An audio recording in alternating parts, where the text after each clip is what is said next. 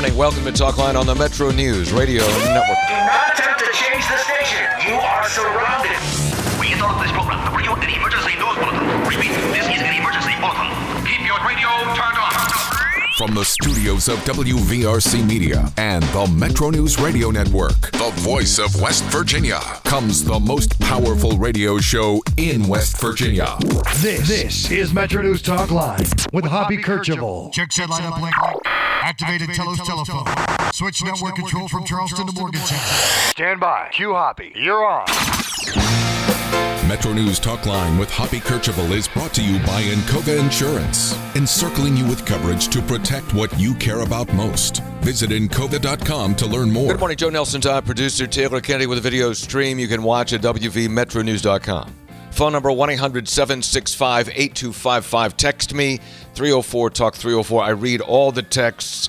I respond to many, most, and I read some on the air. Let's get right to it because the governor is going to take his tax plan on the road. The Justice Road Show is back. Of course, he used it to defeat Amendment 2 back during the election, and now he's going on the road again to sell his tax plan, and that is for a 50% reduction in personal income tax rates over the next 3 years. It's already been approved by the House overwhelmingly, just 2 no votes, and the confrontation is with Senate Republicans. The governor will be in, he'll be in Parkersburg tomorrow, Beckley on Thursday, and Wheeling on Friday. Now, before he gets to those places, he kind of kicked things off with a streamed event yesterday on the tax plan, and there was pretty quick response by Senate President Craig Blair, who has a different view on tax cuts. Let's get the story on that from Brad McElhenney, who covered the story, and Brad's report is brought to you by AARP, your ally for real possibilities in the Mountain State. Connect with them on social media at AARPWV or learn more at aarp.org/WV. Brad, good morning. So, competing arguments yesterday. What did we hear? Yeah, well, the governor made a fairly standard pitch for his tax cut proposal, saying that Toby and Edith, his terms for the specific West Virginians who represent the rest of us, that they would benefit. And I thought, tried to persuade and steered clear of anything that was overtly insulting or a shot at the Senate. I thought he, steered clear of that. But President Blair was eager to talk, and so I got up to his neck of the woods on the second floor, and my first question was, well, were you persuaded? And he said, well, I wasn't coerced. So President Blair clearly thinks that these town hall events, these presentations to the public, represent a pressure campaign meant to get the citizens who may want a tax cut to reach out to their senators and hold their feet to the fire. Well, I wasn't coerced. The next thing that Senator Blair told me, which made me drop my jaw near the floor, maybe not all the way, was that he says the Senate is working on its own 50% tax cut. And I said, all right, okay. Well, I hadn't heard that before, but over time, incrementally, he said, no, right away, it's a 50% cut up front. I said, oh, that sounds ambitious. Can you get that done within the 60 days? He said, well, we're going to be careful about it. We're going to bring in experts, and we're going to listen to them. So, this is a work in progress by the Senate, but they clearly are embarking on their own plan. They say that Senator Blair says the governor's plan doesn't add up, that there's too much spending desired along with the proposed tax cut, that the governor's plan could not pass the Republican-dominated caucus because it's out of balance, and that it's time to go back to the drawing board with the Senate's own plan. All right, so with what Blair told you, and again, until you have a bill, a lot of it is just words, frankly, not to diminish what the president said, but until you have a bill, you don't know exactly what it is. So the Senate president told you, and again, we were thinking that the plan by the Senate was going to be to a more gradual reduction of the income tax rates, maybe 10 to 15% a year, depending on how the state's revenues were going, and then the rebate or credit of the personal property taxes on vehicles and on business machinery, equipment, and inventory. So did you pick up a vibe that's now shifting on the Senate side? A, and B, is that still going to be out of whack with what the governor wants to do? The governor and the House want to do. So just between me and you, only between me and you, I asked Senator Blair about what I thought was the plan, which was what you just described. A credit or a rebate on a range of personal property taxes, and then blending in an income tax cut. And he said, where have you ever heard of that? You're not hearing that from us. And I said, sir, I heard that from the Senate Finance Chairman. So yeah, Eric Tarr. I am deeply confused. All I can think of is that it's a very large caucus. It's 31 members. When Tarr described it to us, he said, well, I don't know what the full caucus thinks about it. And so, it could just be that there are various voices in that caucus of 31 pushing different ideas.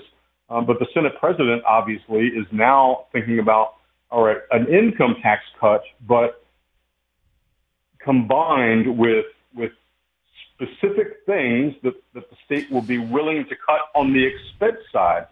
His view is that the administration has banked on the surplus being able to absorb a 50% income tax over 3 years. But the truth of the matter is some of the stuff that's in surplus spending, so-called surplus spending in the budget, really the state has been banking on to have the extra money to pay for it. So Senator Blair called hijinks on that and said, look, we have to have some spending priorities if we are going to also embark on a tax cut. All right, this is all a work in progress. That's where he is right now. Let's take a step back here, because as eyes glaze over, is that where we are is there is this enormous surplus of probably currently, $1.2 billion. It might be closer to $2 billion by the end of the fiscal year. The economy has been growing. You have the administration pushing for a tax cut of income tax rates of 50% over the next 3 years. You have the House approving it overwhelmingly. You have the Senate Republicans apparently not yet settled on a plan, so that's where the conflicts exist. And now you have the governor going on the road, starting tomorrow in Parkersburg. And this, I think, is significant, Brad, because the governor was very successful going out on the road with his Revenue Secretary, Dave Hardy, in arguing against Amendment 2. Amendment 2 would have changed the Constitution so that lawmakers could get rid of the property tax on vehicles and the property tax on machinery, equipment, inventory. So he had very effective persuasive powers during the election. It sounds like the governor's going to count on that again to go out and simply try to convince the public to get behind his plan and put pressure on the Senate. So that sounds like, and we'll see, the governor has a presser at 10:30. You're going to be staffing that. That sounds like what the governor is going to rely on. Does that sound reasonable? If I were him and I wanted to embark on this kind of activity, my first stop will be Martinsburg. My second stop will be Hurricane, and on down the line. I'm naming the hometown, so some of the key senators. Yes, you are here. I think that is the goal. It is meant to generate public support for the tax plan, and what would that achieve? I think the hope is to get the public to write letters, to send emails, to call, to try to put pressure on these senators who currently are not buying what the governor is selling. Whether it then backfires, and as Senator Blair said, well, I wasn't coerced. Will they view it as an overly aggressive pressure campaign that further isolates them from the governor? Could be. The other thing is Blair is peeved that he says that the Senate has been locked out of the process to even come up with this bill. And I said, well, you've had these breakfast meetings. He said, yeah, 2. And during one of them, the governor had COVID.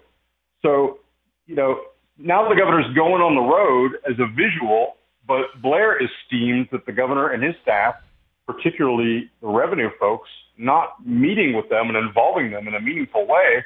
The two things kind of stand in opposition. Mm-hmm.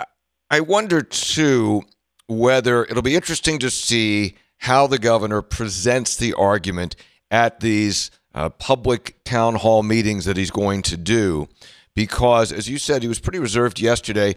During the Amendment 2, when he went out and argued against Amendment 2, he made some very pointed comments, pejorative comments about those who supported Amendment 2, members of the state Senate, and that really, really upset them. So can the governor, can he do this in a way, and can he resist the temptation to make personal attacks on Republican senators? Because the more he does that, the harder it becomes for him to accomplish what he wants to accomplish. Agree or disagree? He made a clear effort yesterday to not go there, to not take that kind of bait. He specifically said, we've got to remain positive. We need to bring the Senate on board, but he wasn't insulting about it. We need to bring the Senate on board, and we can all run across the finish line together. I mean, it was clearly top of mind for the opening shot to not be insulting, to not make pejorative remarks about the Senate. But as he goes out on the road, we'll see. The other thing that comes to mind to me is it seems easier to me to play defense, to campaign against something than it is to be persuasive, to play offense, to try to get people on board for something. I could be wrong, but it just seems like that is the case. Okay, I kind of agree, but if my argument is I want to cut your taxes in half, I'll go with that. I'll go with that argument as opposed to I don't want to cut your taxes in half. So we'll see how this rolls out. Brad's report brought to you by AARP, your ally for real possibilities in the Mountain State. Connect with him on social media at AARPWV or learn more at aarp.org/WV. Brad, we'll have you back in the 11 o'clock hour to see what the governor says at 10:30, okay? Hey, thanks, Hoppy. All right, thank you. When we come back, campus carry up for approval in the Senate today. It will be approved. And we'll talk to a lawmaker who supports it when Talkline continues from the Encova Insurance Studios. When kids are small, we tend to spend most of our time saying no instead of yes. As our parents and grandparents age, we sometimes say no to visits instead of yes. Life can be overwhelming, and sometimes it's nice to say yes to making memories and starting a future. The West Virginia Lottery has provided more than $11.9 billion in proceeds for education, seniors, veterans, and tourism. When you play, you say yes to West Virginia. Please play responsibly. People come here in search of answers. They come here for healing and to regain their quality of life. Here, we have healthcare professionals that provide extraordinary care and amazing results. Here is in West Virginia, where our hospitals are making discoveries, providing relief, and restoring your health. I am Dina Zirkle, a West Virginia nurse, and I invite you to learn more about your community hospitals. West Virginia Hospitals, defining resilience up to the challenge. A message from the West Virginia Hospital Association, online at WVHA.org. This is Talkline on Metro News, the voice of West Virginia. Hey everybody, it's Tony Caridi. And I'm Brad Howe. And that makes two of the three guys that bring you the podcast entitled Creatively Enough. 3 guys before the game. It's our opportunity to really drill down on WVU football and basketball. We break down the opponent and then review every single game. We'll give you some numbers. We'll bicker back and forth. We'll take your calls, your texts, your tweets, and get into some of your questions. And we invite you to join us each and every episode. It's 3 guys before the game from Metro News. The Metro News website is your primary source for news and sports in the Mountain State. From breaking news to in-depth analysis, high school, Mountaineer, Marshall, and Mountain East Conference coverage. News for hunters and fishermen on the Outdoors page. And Hoppy Kercheval's daily commentary. Plus all your favorite shows. Sportsline, Talkline, Hotline, the High School Sports Line, the Sunday Night Sports Line, West Virginia Outdoors, and more. All archived on the site and just a click away. Keep up with what's happening in our state at WVMetroNews.com. Hi, this is Travis Jones. Join me and Coach Greg Hunter every Sunday night from 6:06 until 8 o'clock on the Metro News Radio Network for the CityNet Sunday Night Statewide Sports Line. We'll wrap up the week in sports in the Mountain State, talk about the Mountaineers, high school, and the Mountain East Conference. Plus, you can join the conversation on our toll-free line or on our text line at 304-TALK-304. Join us every Sunday night from 6:06 until 8 p.m. on Metro News. It's the CityNet Sunday Night Statewide Sports Line. Hey there, Dave Weekley here. Metro News Hotline presents what's trending in sports, music, movies, tech, television, and more from a Mountain State point of view. Renowned local and national guests pepper the daily lineup with authoritative insights and commentary on a wide variety of topics from West Virginia high school sports to the financial markets. Join the fun. Every day, Coop and I dip into irreverent discussions with calls, texts, tweets, the question of the day, and the always popular In or Out. Metro News Hotline, weekdays from 3 to 6 on Metro News, the voice of West Virginia.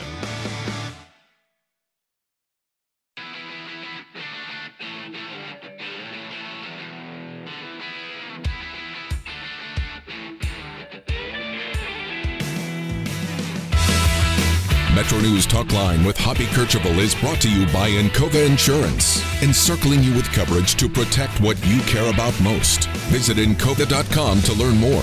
Talkline from the Encova Insurance Studios. Jackpots in the millions here in West Virginia. Who doesn't want to be a millionaire? Get into Powerball drawings Mondays, Wednesdays, and Saturdays, and the Mega Millions drawings on Tuesdays and Fridays. Will you be the next big winner? Play today. The Powerball jackpot is $526 million. The Mega Millions jackpot is $31 million. The Senate goes in at 11, as does the House. But in the Senate today, up for passage is Campus Carry. It's called the Campus Self-Defense Act, and that would allow individuals who possess a concealed carry permit to have a pistol or handgun on college campuses in the state. There would be certain exceptions as to where those guns would be allowed. Mike Stewart is a Republican senator from Kanawha County, joins us on Metro News Talkline. Mike, good morning. You support this bill, right? Why? I do support it, and thanks for having me on. It's the first time I've been on your show as a state senator, and I appreciate on this non-controversial subject you've invited me on. You kidding me? Well, no, so listen, I do support it. I think it actually makes our campuses more safe. And for folks who say, wow, I don't want guns on my college campus, the reality is that's what's happening today. And there's no parameters around it. What I like about this bill is it's not constitutional carry. Nobody can carry openly. There are tough parameters around it. We do give a lot of discretion to the universities and colleges to deal with the limitations on this bill. But right now there are no parameters around carrying on campus for somebody who would mean to do harm to folks on that campus. And so I like that we're finally dealing with this. I think it's a reasonable measure. I do support it. Do you think it will lead to more guns on campus? Well, I think those guns are on campus right now, and I think, the idea that it has to be concealed carry, provisional permit for those 18 to 21, those over 21 still has to be concealed. I think it's important we call it campus self-defense. That's exactly what we mean by it. But for anybody who's concerned that at a WVU football game, Marshall football game, some big event, at some other area, daycare, listen, these are off limits, and each university is going to be able to place restrictions on those things. Now, there's no requirement that a university allow guns in, but if they're not going to secure a building or declare it off limits through secured means, well, then they have to allow students in, understanding that they've gone through the proper training for concealed carry, and it is a self-defense measure. Here's the one thing I want to point out to folks, is that as much as folks may say, gosh, here we have guns on campus, they're already here, and the other thing I'd point out is the highest areas of gun crime in the country are the areas with the strictest gun laws. And we've been fortunate in West Virginia. We have a lot of folks very, very responsible with their gun ownership. But certainly we understand that on college campuses today, the idea that there aren't firearms, that's a fallacy. That's just not true. Senator Mike Stewart is with his Republican Kanawha County and former federal prosecutor, by the way.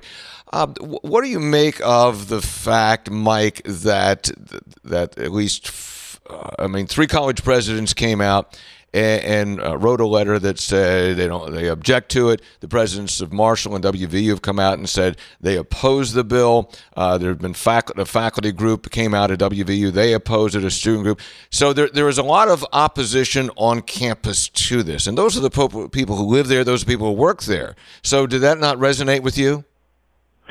So it did resonate with me, and listen, I have great respect. We have tremendous presidents and leadership at our universities. Gosh, you can't speak to anybody who has higher regard for all of them. But we represent the citizens of West Virginia, the citizens primarily who occupy the seats at these universities. And we think this is an important measure. We're certainly open to working with these presidents and leadership of these universities to make sure that we hear their concerns and work with them to make sure their facilities are secure. But what we think we've done here is make their facilities more secure. I wouldn't expect the leadership of any of these universities would say, hey, yeah, we want guns on our campus. And so I think that they were doing exactly what we would expect. And as we move forward, and keep in mind this is an 18-month implementation process. It goes until July of 2024, so there's plenty of time to prepare. We're prepared to work with leadership to make sure that anything they need is in place. But we do believe this is the right step forward for West Virginia. And campus carry is up for a final vote, third reading in the Senate today, and certainly it will pass overwhelmingly. I'm not sure how the Democrats will vote. There's only 3, but and there might be a Republican or 2 votes against it. I don't know, but it's going to pass overwhelmingly and then go over to the House. Hey, Mike, while I have you here, and I just talked to Brad McElhenney, and we were reporting that Governor Justice is going on the road to try to sell his tax plan that's been passed by the House to reduce personal income tax rates by 50%. We haven't seen a Senate plan yet. We know it's been talked about a lot in caucus, but where are you on the tax plan? Do you support the governor's tax plan, or do you think the Senate's going to come out with its own plan that you'll support? Where are you as a senator on tax cutting? Well, I'll say this. I have great confidence in the leadership of the Senate caucus, but I also have great confidence in our governor. And so ultimately, at the end of the day, I think we'll end up with a deal that is great for the people of West Virginia, and I think it will be a substantial tax cut. And so I support tax cuts overwhelmingly. I think it is one of the most paramount things we should be discussing. I'd love to get it over sooner rather than later. I think an income tax cut is incredibly important, and I think it needs to be sizable and meaningful for the people of West Virginia who are doing so well in terms of growing jobs. We're performing so much better. But I can tell you West Virginians need help. And I think that I can tell you to a person, state senators are with the people of West Virginia in terms of wanting tax cuts. We want to make sure we do so responsibly with no big challenges in the future. Do you believe, let me ask you this, do you believe the governor's plan is responsible? Can you support the governor's plan? So I think it's important we work together. And so keep in mind that we've got the House of Delegates and the State Senate, which is a co-equal branch of government. And so there ought to be a negotiation between the parties as to exactly the way this works. And I'm confident that process is working out. This whole process, sort of making sausage doesn't look good until we're finished with it. I think the people of West Virginia will like where we end up here. But I don't want to curtail any negotiations that are happening between our leadership. I have great confidence in them, great confidence in the House of Delegates leadership. And I think we end up in a pretty good place. But I think you're going to hear all sides sort of positioning their bill. It makes sense they would do that, but I think ultimately we'll all be on the same page. All right, Senator Mike Stewart, Republican, Kanawha County. Mike, good to talk to you. Thanks for coming on today. I appreciate it. Thank you very much. All right. So campus carry, it's actually called the Campus Self-Defense Act, up for third and final reading in the Senate today. It is, unless there's some unforeseen event, it will pass overwhelmingly. This will allow for concealed carry on college campuses in West Virginia. Specifically, it prevents colleges from preventing campus carry is what it does. But it does have carve-outs for where campus carry would not be allowed on institutional grounds. This is Talkline on Metro News, the voice of West Virginia. It's 10:30. Let's get a news update. Check in with the Metro News Radio Network. Find out what's happening statewide this hour, all across the great state of West Virginia. Virginia Metro News. I'm Carrie Hudasek. An investigation is underway after a shooting on the WVU campus in Morgantown. University police say one person was shot in the 500 block of Grant Avenue just before midnight. The victim suffered non-life-threatening injuries. It's unknown if they are a WVU student. The university issued an alert for the community to seek shelter and avoid the area. Police then issued the all-clear at 12:30 this morning. Police are now looking for a white Mercedes with tinted windows, possibly with a taillight out, and a man wearing a red hoodie, blue jeans, and tennis shoes. He was last seen running toward Beechhurst Avenue and 6th Street. Kanawha County Chief Deputy Joe Crawford says they want to know who killed a 63-year-old Malden man. But basically at this point, we're wanting anyone that's had contact with Mr. Belcher in the last week and a half, to contact us here at the Sheriff's Office. Eddie Belcher, an employee who worked in the State House of Delegates, was found dead in his home Wednesday night. His death was ruled a homicide, but deputies aren't revealing how he died.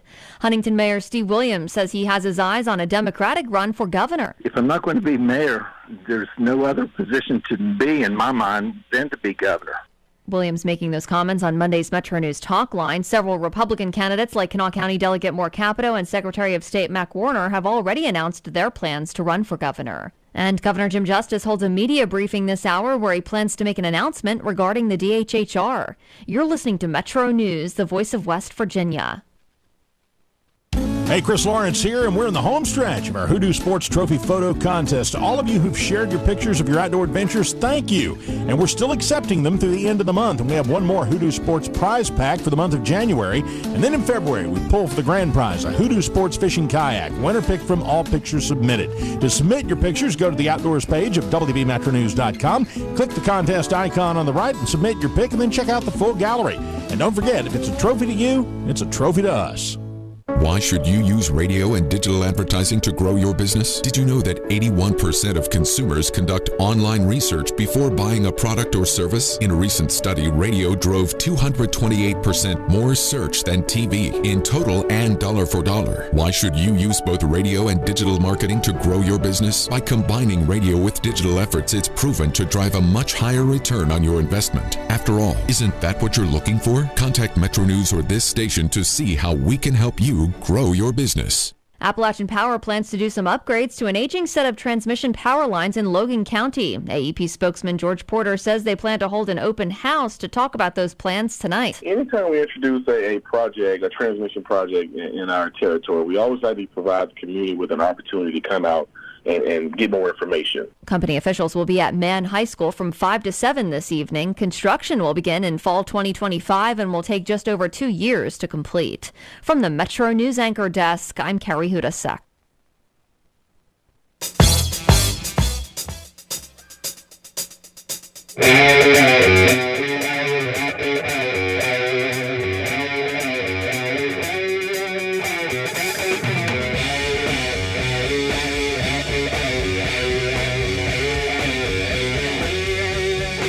Talkline on Metro News. Welcome back to the Encova Insurance Studios in the Dale Miller Building. Right now, several viruses are spreading in West Virginia, and our healthcare system is strained. Anyone who has not received a flu vaccine this season or who is due for a COVID-19 shot should get vaccinated now. Annual flu vaccinations and staying up to date on COVID shots, that's the best way to reduce your chances of getting really sick or needing hospital care. To find flu and COVID shots near you, visit vaccines.gov. Again, that's vaccines.gov. Text Hoppy 304 Talk 304. Text Hoppy, love your coverage of the legislature. Thank you. It seems ironic that President Blair and Senator Tarr are upset they've been left out of the governor's tax reduction plan when they've said for the last 5 months they don't plan to include the governor in their legislative plan this year since they have a supermajority. It seems like they forgot there are 2 houses to the legislature and that the House of Delegates may want to work with the governor more than the Senate on tax reduction. Well, there is quite a legislative kabuki dance going on now. And it feels like that, and again, this changes, and this is just an observation, that Senate Republicans are being backed into a corner here because the House overwhelmingly passed the governor's bill, and now the governor's going on the road. And rather than I did check today. I don't think they're on a talk scheduled involving the governor's folks and Senate leaders. So the governor is going on the road to push his tax plan. And where I disagreed with Brad, yeah, like on Amendment 2, it's sometimes easier to argue against something. But if you're going on the road saying, I want to cut your taxes by 50%, well, that's something, that's a good argument to have to make. So this is the governor's strategy now, and it starts tomorrow with his appearance in Parkersburg, Thursday in Beckley, Friday in Wheeling. There'll be more appearances next week. I've also invited the governor to come on, along with Revenue Secretary Dave Hardy, to come on this program next week, maybe Wednesday or Thursday, for an entire hour and take your questions and comments via text about his tax plan. I will do same for the Senate Republican leaders, so they'll get the same opportunity as well, kind of like we did with Amendment 2. Hoppy, the governor is going to lose this battle. It will be the Senate plan or nothing, in my opinion. Hoppy, every NRA gun bill thinks more guns is more safety, and that's delusional. They are certifiably insane, says the texter. Hoppy, the West Virginia GOP would be wise to heed the warning of Delegate Larry Rowe about the failed tax experiment in Kansas. It was a well-intended elimination of their income tax that truly crippled their state budget within 2 years. If that happens in West Virginia, the supermajority won't last much longer. What the governor's people have said about their plan is that it is different from Kansas on a couple levels. One is I think that Kansas eliminated their income tax. Correct me if I'm wrong. And I'm not making the argument. I'm relaying to you what I believe that the governor's office have said, that Kansas eliminated the income tax and that they excused something like all of the pass-throughs, all the pass-through companies, the small businesses that filed their taxes as personal income tax, they excused them from paying any taxes. And then there were no accompanying budget cuts, which was supposed to happen as well. So they went upside down pretty quickly. It was, in fact, a failed experiment. Again, I'm not making the governor's argument. I'm relating to you what I think they're going to say about how this is supposed to be different from Kansas. Hoppy, does Mike Stewart have any research to back up the claim that campus will be safer? I am willing as a tax-paying citizen to hear any research. Also, it would seem that employees and parents need polled and to have input on this. There were 3 college presidents that sent a letter to the governor, to legislators in opposition to this bill. They are Eric Cage of West Virginia State University, Kendra Bogus of Concord, and Mary Hendricks of Shepherd. And I have reached out to all 3 over the last 2 days. Bogus, I know, is sick. And I've just been told that Hendricks from Shepherd is not available and Cage from West Virginia State University is not available. So I have attempted to reach out to those individuals who seem to be most opposed to this legislation and have not been able to get them on. I did have on last week a WVU student body vice president who spoke out against the legislation. Hoppy, January 24th, how many deaths by gun today? Just another day in the killing fields of America, says Bob. Hoppy, the Republicans think they're solving a problem with campus carry, but they're not. The president, students, and parents don't want it, so go solve real issues, not created ones. This is going to pass. Well, I say that. There's always something that can happen. It's a legislative process. It's human beings, so something can happen. It certainly seems as though it's going to pass, and I guess the governor will sign it. And even if he doesn't, there will probably be votes to override. And candidly, I'm not sure if there was no NRA. I'm not sure. I guess there'd be a gun bill like this. I'm not sure. This is an NRA bill. And this is similar to a bill that has come up in other states and has passed in other states. And West Virginia is a pro-gun state, and a lot of West Virginia lawmakers are NRA members or supported by the NRA, and they're not going to buck the NRA.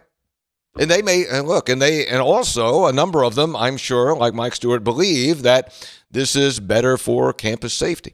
The other argument is by some of the realists in the legislature on this issue or from the college campuses is that it could be worse.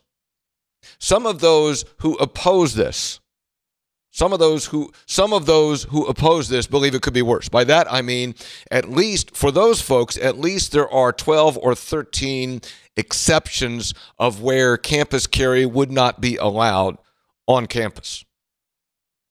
And the argument is if the NRA wanted to, If the NRA really wanted to press the issue, it could probably pass a bill that would say campus carry, that would say concealed carry anywhere, anytime, take it or leave it. Then it might well pass. More guns are not the answer, and the numbers support that. If you believe in that theory, then make all drugs legal. These right-wing rednecks are literally killing West Virginia and its future, says the texter. Hoppy, do the Senate and House support guns being carried in the Capitol building? There is a bill. I believe there is a bill that would allow that. And currently, let me think this through. Currently, they're not allowed. And there is a metal detector to get into the building and a security checkpoint or checkpoints to get into the building.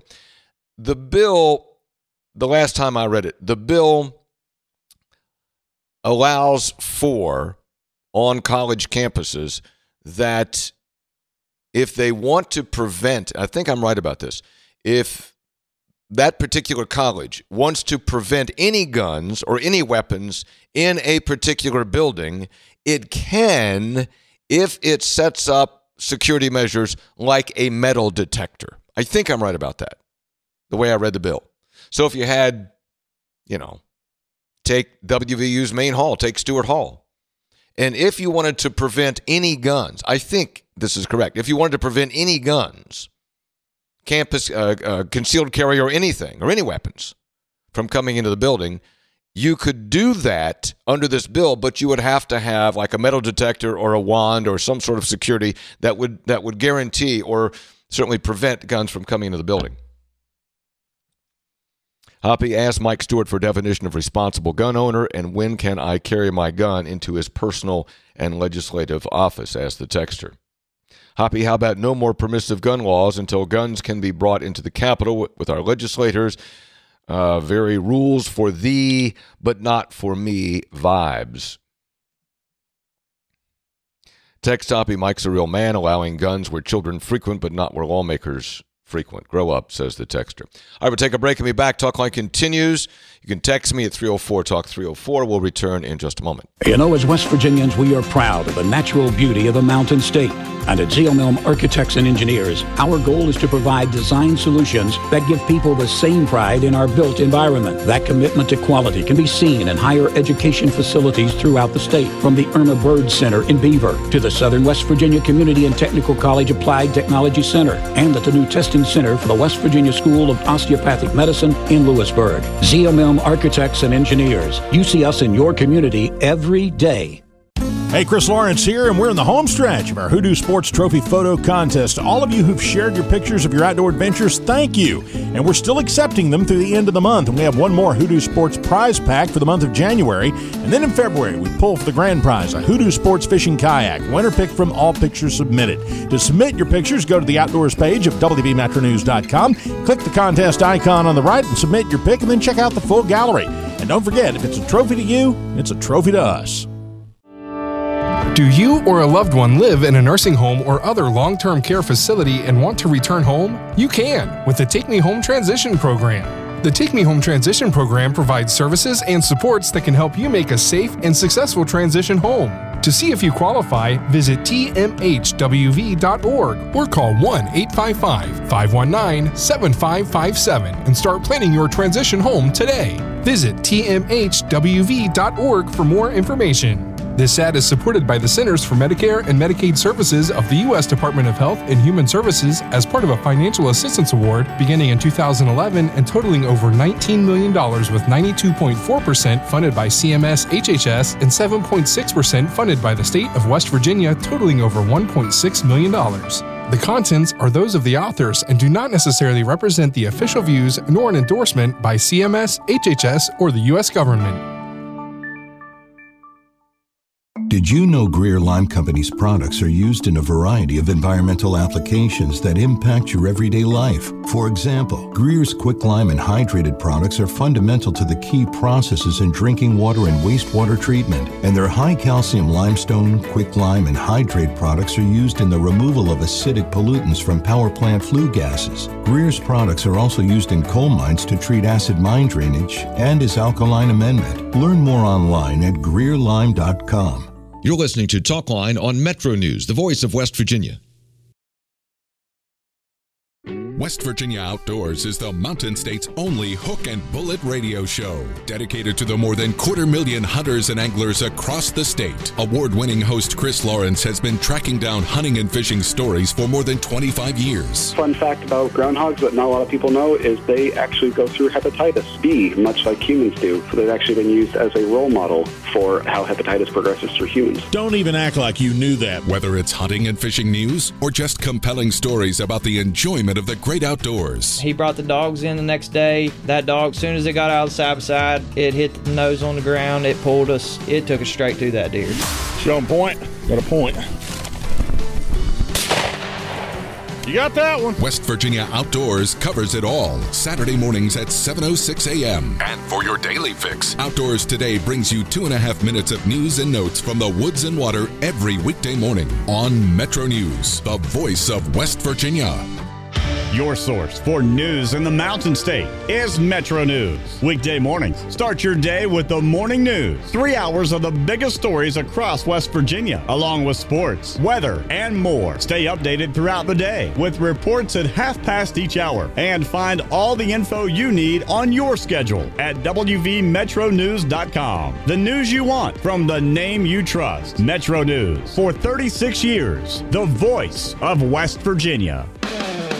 Hi, this is Travis Jones. Join me and Coach Greg Hunter every Sunday night from 6:06 until 8 o'clock on the Metro News Radio Network for the CityNet Sunday Night Statewide Sports Line. We'll wrap up the week in sports in the Mountain State, talk about the Mountaineers, high school, and the Mountain East Conference. Plus, you can join the conversation on our toll-free line or on our text line at 304-TALK-304. Join us every Sunday night from 6:06 until 8 p.m. on Metro News. It's the CityNet Sunday Night Statewide Sports Line.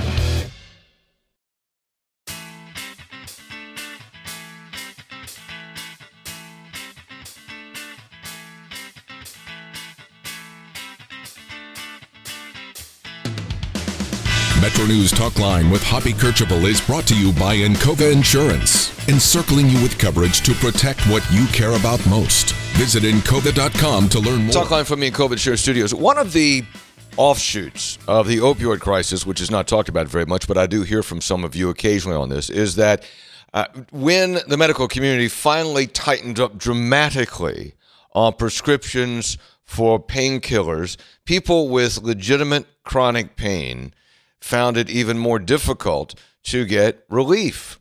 And I know there's an addiction issue. I get that. We talk about that endlessly. But obviously there is chronic pain and there is legitimate need for pain medication. Joining us on Metro News Talkline is Dr. Paul Christo. He's director of the Multidisciplinary Pain Fellowship Program at Johns Hopkins Hospital and author of Aches and Gains, A Comprehensive Guide to Overcoming Your Pain.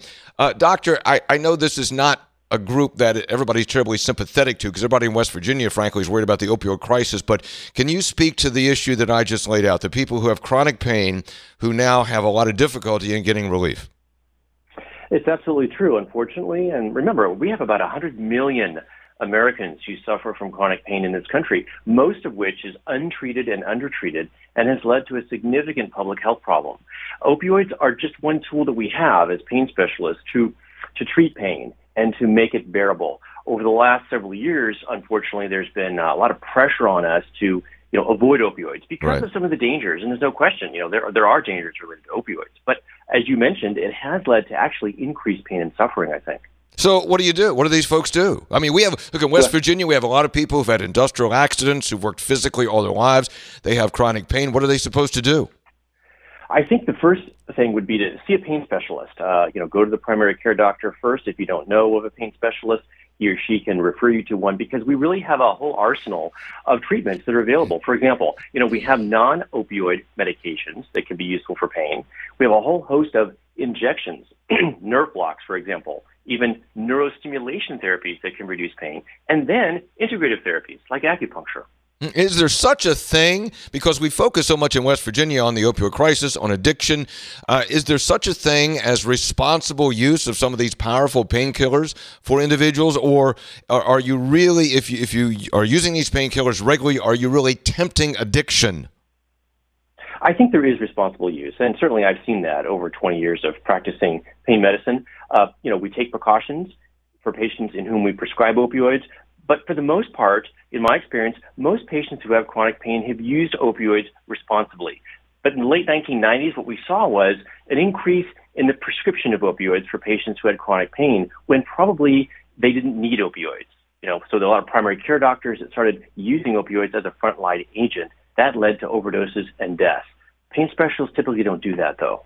Mm-hmm. What is your thought about where we are now? We're in what has been described as phase 3. Phase 1, according to the Centers of Disease Control, was prescription opioids. Phase 2, when the medical community tightened up, then it was heroin. Now we're in this surge of synthetic opioids and fentanyl. And in West Virginia, we have been warned by health and by law enforcement officials, if you buy a pill on the street, if it's not coming from a pharmacist, even if it looks like a pain pill, looks like a legitimate pain pill, in all likelihood, it has fentanyl in it. And it could be deadly. Your thought? Absolutely right. Absolutely could be deadly. And what we're seeing now is really not a prescription opioid crisis. It's really, a synthetic fentanyl crisis related to people who are buying these drugs on the street. And absolutely true. If you're buying cocaine, if you're buying heroin, maybe an oxycodone tablet, it could be laced with fentanyl, and it's extremely dangerous. Fentanyl is 80 to 100 times more potent than morphine. So you can see how easily it can lead to death. How do we get out of this? Well, I think, first of all, we need more stringent law enforcement at the border, because we're certainly seeing a lot of opioid, specifically, fentanyl, synthetic fentanyl, transported across the border from Mexico to California, Mexico to Arizona, other states as well. And then beyond that, I think we need actually greater education, even, and awareness among adolescents. A lot of people, say between the ages of 13 to 25, are using this drug, either knowingly or unknowingly. And I think they need to really understand how powerful it is and what they can do to avoid it.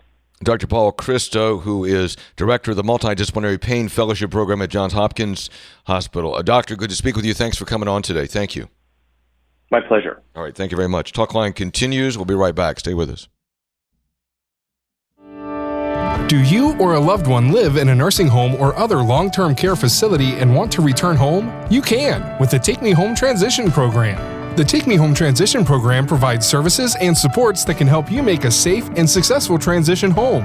To see if you qualify, visit tmhwv.org or call 1-855-519-7557 and start planning your transition home today. Visit tmhwv.org for more information. This ad is supported by the Centers for Medicare and Medicaid Services of the U.S. Department of Health and Human Services as part of a financial assistance award beginning in 2011 and totaling over $19 million, with 92.4% funded by CMS HHS and 7.6% funded by the state of West Virginia, totaling over $1.6 million. The contents are those of the authors and do not necessarily represent the official views nor an endorsement by CMS, HHS, or the U.S. government. People come here in search of answers. They come here for healing and to regain their quality of life. Here, we have healthcare professionals that provide extraordinary care and amazing results. Here is in West Virginia, where our hospitals are making discoveries, providing relief, and restoring your health.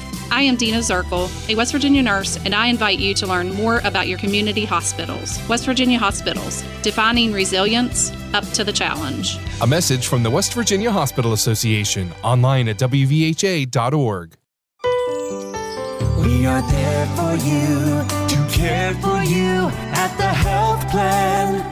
We are here for you. At the Health Plan, we are here for you, and we have been one of the most trusted carriers for over 40 years. Headquartered right here in West Virginia, providing exceptional health coverage and local customer service. The Health Plan, we are here for you. This is Talkline on Metro News, the voice of West Virginia. Metro News News This Morning. The biggest stories from around the state of West Virginia. When you want them. Brought to you by Burdette Camping Center. Chris Lawrence at the anchor desk. We're ready to get your day started in West Virginia with all the information you need. Carrie Hudasek brings you the day's headlines. Kanawha County deputies are investigating a weekend shooting that left a 20-year-old woman injured in St. Albans. It happened Saturday night in the 700 block of High Street. The woman was shot in the leg. Deputies say the shooter stayed on scene and it is believed to be accidental. Kyle Wiggs at the sports desk. The conference title games on Sunday: 13-4 San Francisco at 14-3 Philadelphia at 3 o'clock, 12-4 Cincinnati at 14-3 Kansas City at 6:30. Another two-game week for the Mountaineers, who fell at home to number 7 Texas Saturday. Mountaineers are 1-6 in the Big 12. And Hoppy Kercheval's daily commentary. Metro News This Morning, brought to you by Burdette Camping Center. Listen where you get your favorite podcasts and online at WVMetroNews.com. Weekdays at 3 on Hotline, we talk about what you're talking about in sports, popular culture, tech, and more. We pepper our daily lineup with renowned local and national guests with authoritative perspectives on a wide variety of topics, from high school sports to Hollywood and the financial markets. Every day, Coop and I have irreverent discussions with you using texts and tweets, plus our exclusive content like the question of the day, In or Out in Beer Friday. Metro News Hotline, weekdays on Metro News, the voice of West Virginia. This Saturday and every Saturday throughout the high school basketball season, Metro News brings you the High School Basketball Roundup, a weekly update of high school teams across the Mountain State, featuring scores, rankings, and in-depth features by Kyle Wiggs, Joe Mercado, and Taylor Kennedy. Join host Fred Persinger for the latest high school basketball news this Saturday morning on the High School Basketball Roundup from the voice of high school sports in West Virginia, the Metro News Radio Network.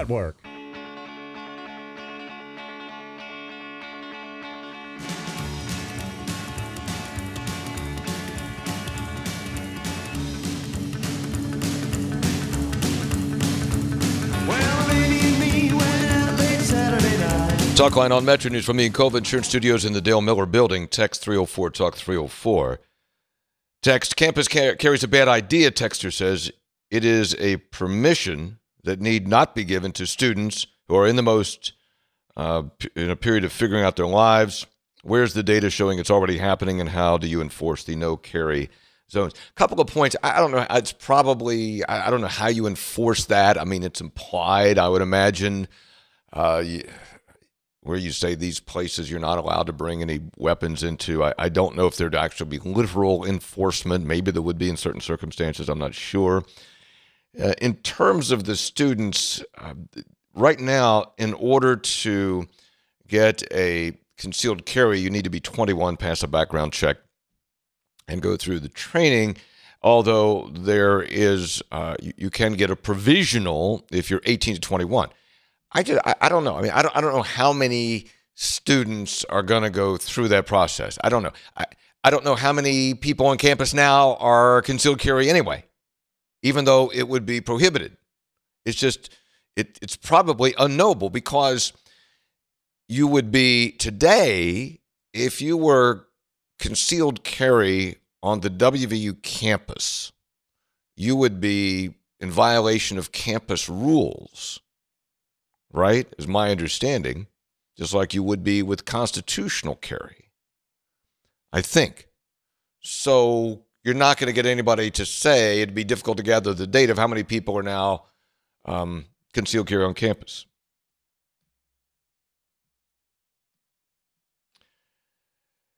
Text Hoppy. Campus carry is a challenging bill to be passed, but students should have the right to protect themselves if the university cannot guarantee their safety.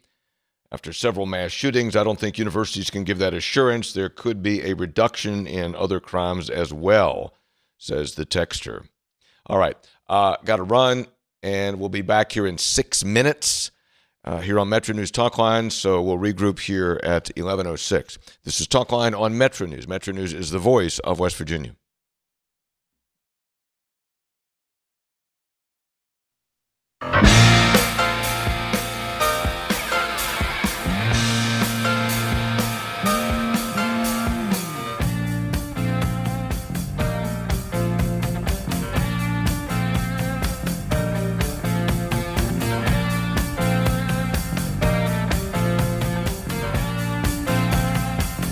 Welcome back. Hour number 2 of Talkline on the Metro News Radio Network.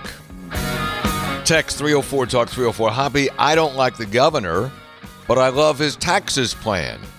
The Senate needs to get on board, says the texter. All right.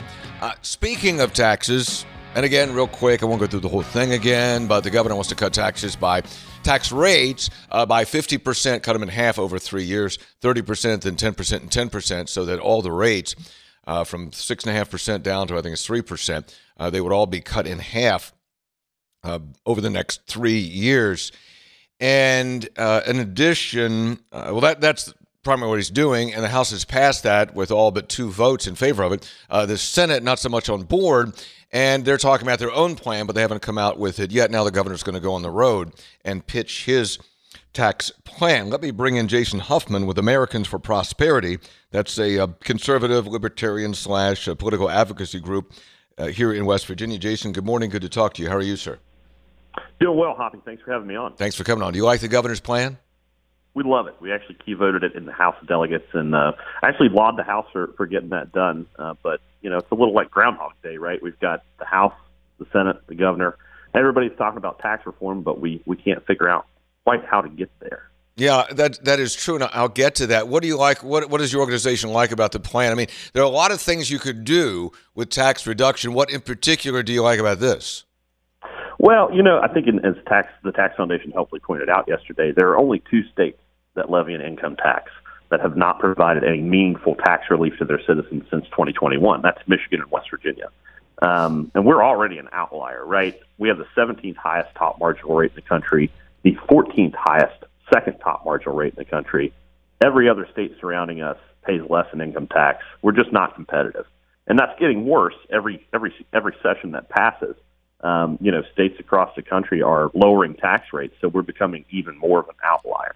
And we've got to remedy that, right? If the goal is to bring people to the state, incentivize folks to make this the place they want to live, work, and raise their family, we have got to lower tax rates. It's a tried and true methodology to grow the economy and grow your population. Jason Huffman is with us with Americans for Prosperity, West Virginia, an organization, conservative, libertarian political organization. They support the governor's tax plan. Why not, though? Look, there is the property tax on machinery, equipment, inventory is an anti-business tax. The property tax, personal property tax on vehicles, is an annual tax that people absolutely hate, and they wonder why. Why do I have to pay this tax again on vehicles? Those are bad taxes. I mean, people are going to text and say, well, there's no good taxes, but we have to pay some taxes. Why not get with the Senate on what at least they're talking about they would like to do and deal with those taxes? Well, Hobby, during the amendment process that was on the ballot this November, we actually went out and talked to folks all across this idea of adding the constitutional authority for lawmakers to be able to lower those taxes.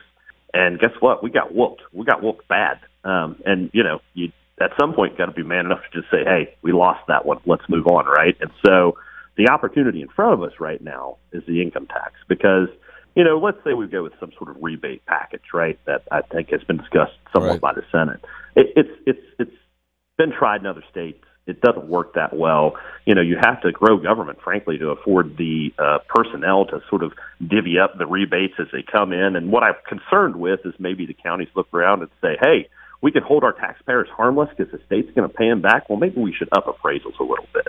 And so it's not really a functioning tax reform that's impactful. It's not transformational. We're not for it. We're not against it.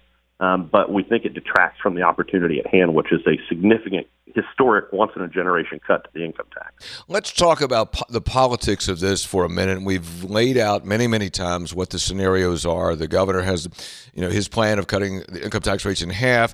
The House passed it overwhelmingly, only 2 no votes. The Senate has a different view of what it wants to do, although it hasn't come out formally with its plan. A lot of different things that are sort of being talked about.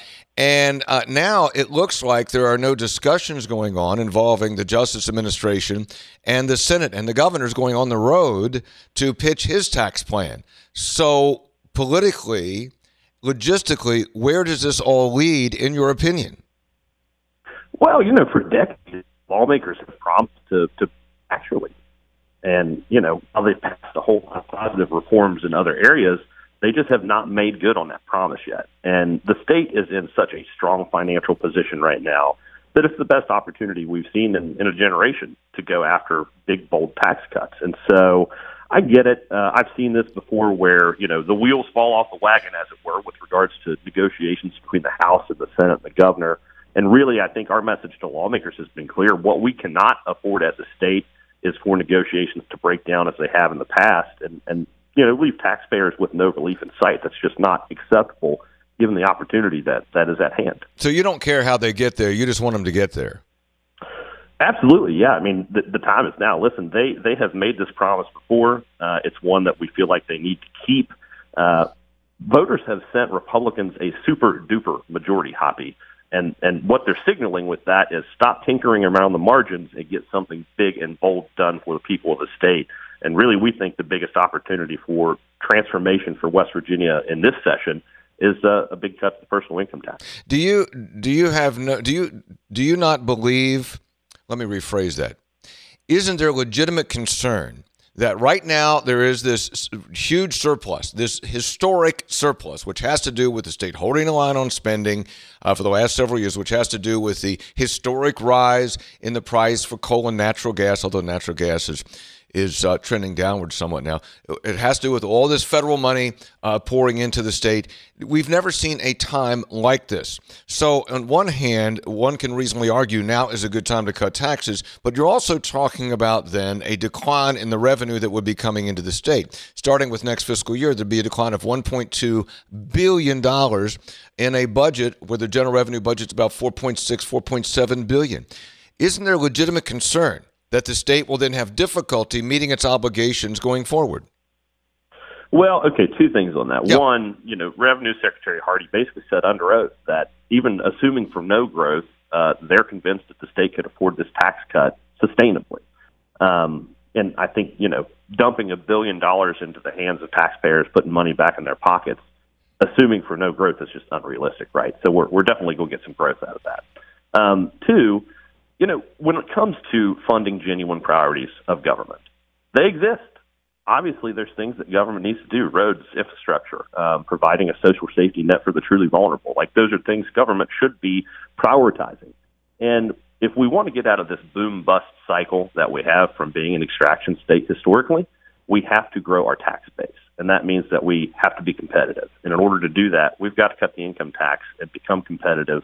Probably, I always say to lawmakers in these conversations, we can't be as good as other states. We have to surpass what other states have done in terms of the level of freedom and opportunity that we're providing folks. And again, this is a surefire method to get there. As we've seen all these states that have cut their rates, people are moving it. 24 out of the 25 tax states have seen migration. Meanwhile, the states that have no income tax have grown at double the rate. And so we want to mirror that effect.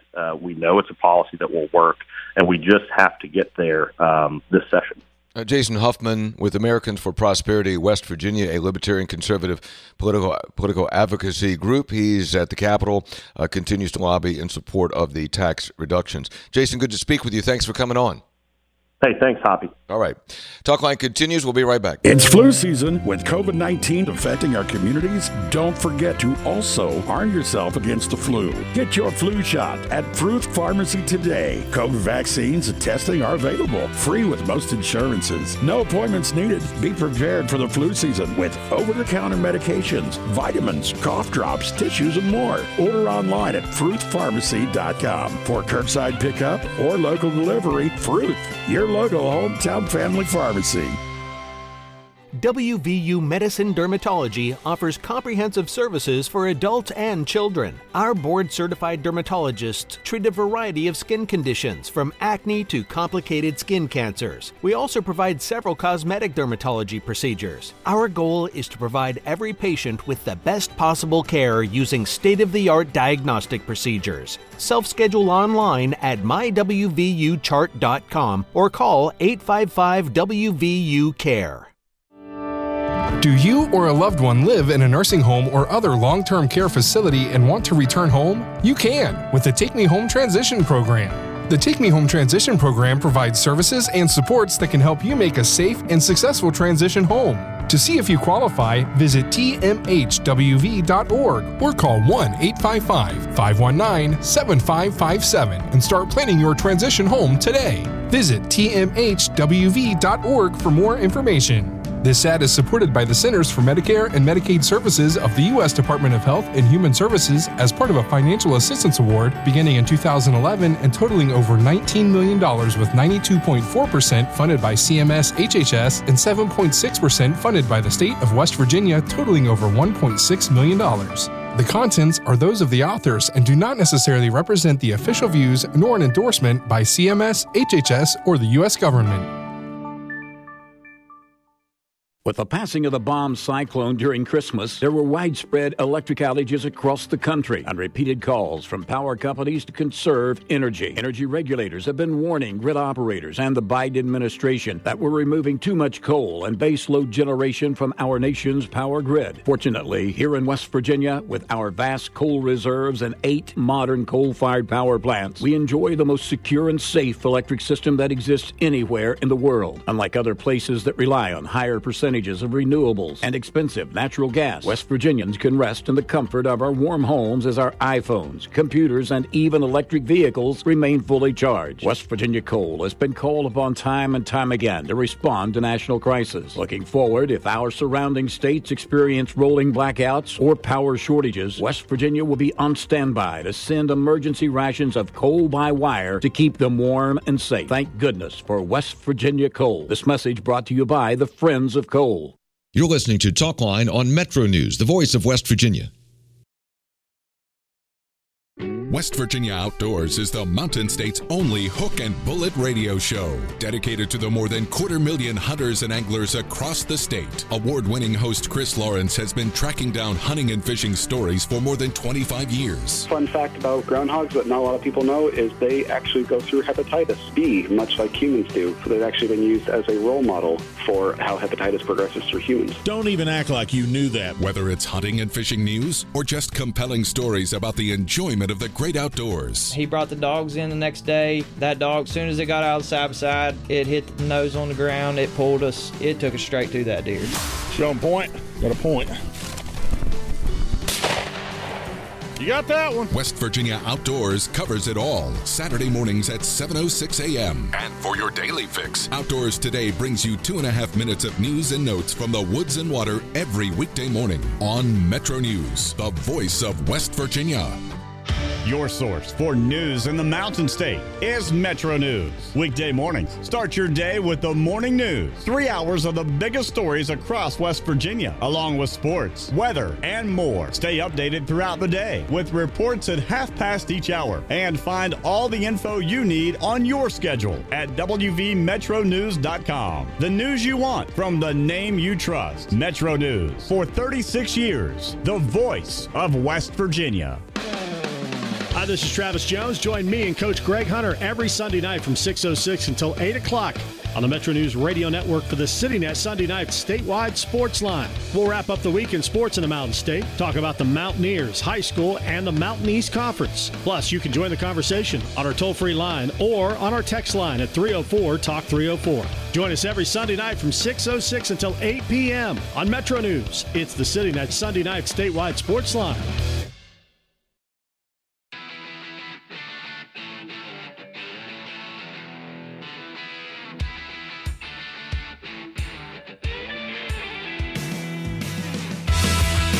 Metro News Talkline with Hoppy Kercheval is brought to you by Encova Insurance, encircling you with coverage to protect what you care about most. Visit Encova.com to learn more. Talkline from the Encova Insurance Studios in the Dale Miller Building. Text 304-TALK-304. Hoppy, it's better to have a gun and not need it than to need a gun and not have it, says the texter. And also, texter says, what are these kids supposed to do? Throw a book at an active shooter? All right, let me go to Brad McElhenney because, yes, McElhenney was on earlier, but this is he's up to bat again because the governor had a press briefing at 10:30, and we expected he was going to deal with two things. One is probably announcing his road trips, starting with Parkersburg tomorrow and then Beckley on Thursday and Wheeling on Friday to push for his tax cut plan, then maybe also where he was on dividing up DHHR. So McElhenney joins us, and Brad, by all means, get us up to speed. You are correct on both of those things. Yes. The governor did confirm town hall meetings around the state beginning Parkersburg tomorrow, then Beckley on Thursday, and Wheeling on Friday. He says, I'm going to be as positive can be, meaning, as in his words, he does not want to throw rocks at senators. He characterizes the progress legislatively on the tax cut as 2/3 of the way there, meaning himself and the House, and he expresses optimism that the Senate will be on board. So the governor inviting residents of those communities to come see him present the tax proposal. No word on whether the dog will be there. And, as a political side item, I believe that the governor stands behind this policy proposal. But if you were someone considering a run for U.S. Senate, going to communities around the state to promote a potential tax cut, not a bad way to get a jump on that. Well, in fairness to the governor, he has in one form or another, except for the first year when he proposed a tax increase, he's been trying to cut taxes in one form or another. I've forgotten how many different ways he's tried to cut taxes, largely unsuccessfully, unless I'm missing something. So I do believe that he wants to, I think it's real, his desire to cut taxes. But as you said, if you're probably going to run for the U.S. Senate, then traveling around the state, talking about cutting income taxes in half, that's a good campaign swing. As I like to say, both things can be true. Both things can be true. Were there any follow-up? So he made a point himself, or was it prompting that he was going to try to keep it on a higher level and not be critical, specifically critical of senators? That was his description. I mean, he knows they are, in the end, the target audience, and said, we're 2/3 of the way there. The Senate can join with us and run through the tape together. But that was him, top of mind. Okay. Now, what about DHHR? Well, you mentioned the bill to split DHHR into three, and the governor addressed that. He said, well, if it's a slap at me, then I'm a big boy, I can take it. But if it's meant to improve DHHR's performance and its responsiveness, and he says he believes that's where legislators' interests truly lie, then he is okay with it. But he did announce a separate set of what he characterizes as moves to strengthen the agency's performance. The headliners of those are increasing salary by 20% for 3 categories of social services workers, and then a bonus for longer-serving employees, some longer-serving employees of DHHR. This was a fairly detailed announcement. The governor put out a press release about it. Jeffrey Coben, the acting DHHR director, addressed these various bullet points as well. But that's the headline: is a significant salary increase for these priority positions of several categories of social service. Do you know what they are? Probably Child Protective Services would be one, right? Child Protective Services is one. Adult Protective Services is another. And youth services is the third. Okay.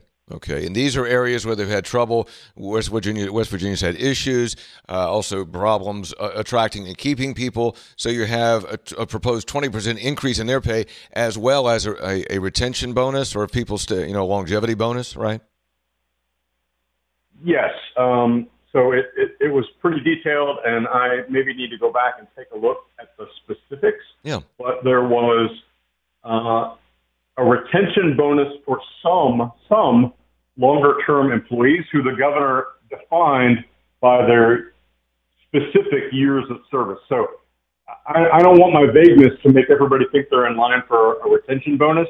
It was fairly specific, but defined by the number of years of service. There were also several other points that Coben alluded to, potentially a few $1 million in trying to improve various aspects of DHHR. One takeaway is that the governor says he doesn't need to ask the legislature for extra money to do this, that the money already is available within DHHR. The question I asked internally, I did not pose it to the governor because I had to drift away from the briefing. But the question I had was, well, if this money was already there, what was going untended to, or, was it money the state didn't need in the first place? If you're critical of state government spending, that might be your question. Why does DHHR have this money and doing nothing with it? Yeah, okay. Brad McElhenney reporting. Thank you, Brad. Appreciate it getting us caught up. So the governor announcing some significant increases for certain classes of employees at DHHR, and also confirming what we had reported, that he's going to go on the road in support of the 50% tax cut. Brad's report is brought to you by AARP, your ally for real possibilities in the Mountain State. Connect with them on social media at AARPWV or learn more at aarp.org/WV. Text Toppy Senator Stewart has really tapped into the quick scheme. Tax cuts are the most paramount issue, and once West Virginia passes them, we'll be number one in education, healthcare, economic development, clean and running water, personnel staffing, everything else will be good. Stewart definitely doesn't have any worries about unfunded liabilities and certainly isn't banking on unusually high fossil fuel excess taxes continuing forever. Okay, that's a tongue-in-cheek or a sarcastic text, which is part of what this debate is about, is that you're going to cut taxes possibly very significantly.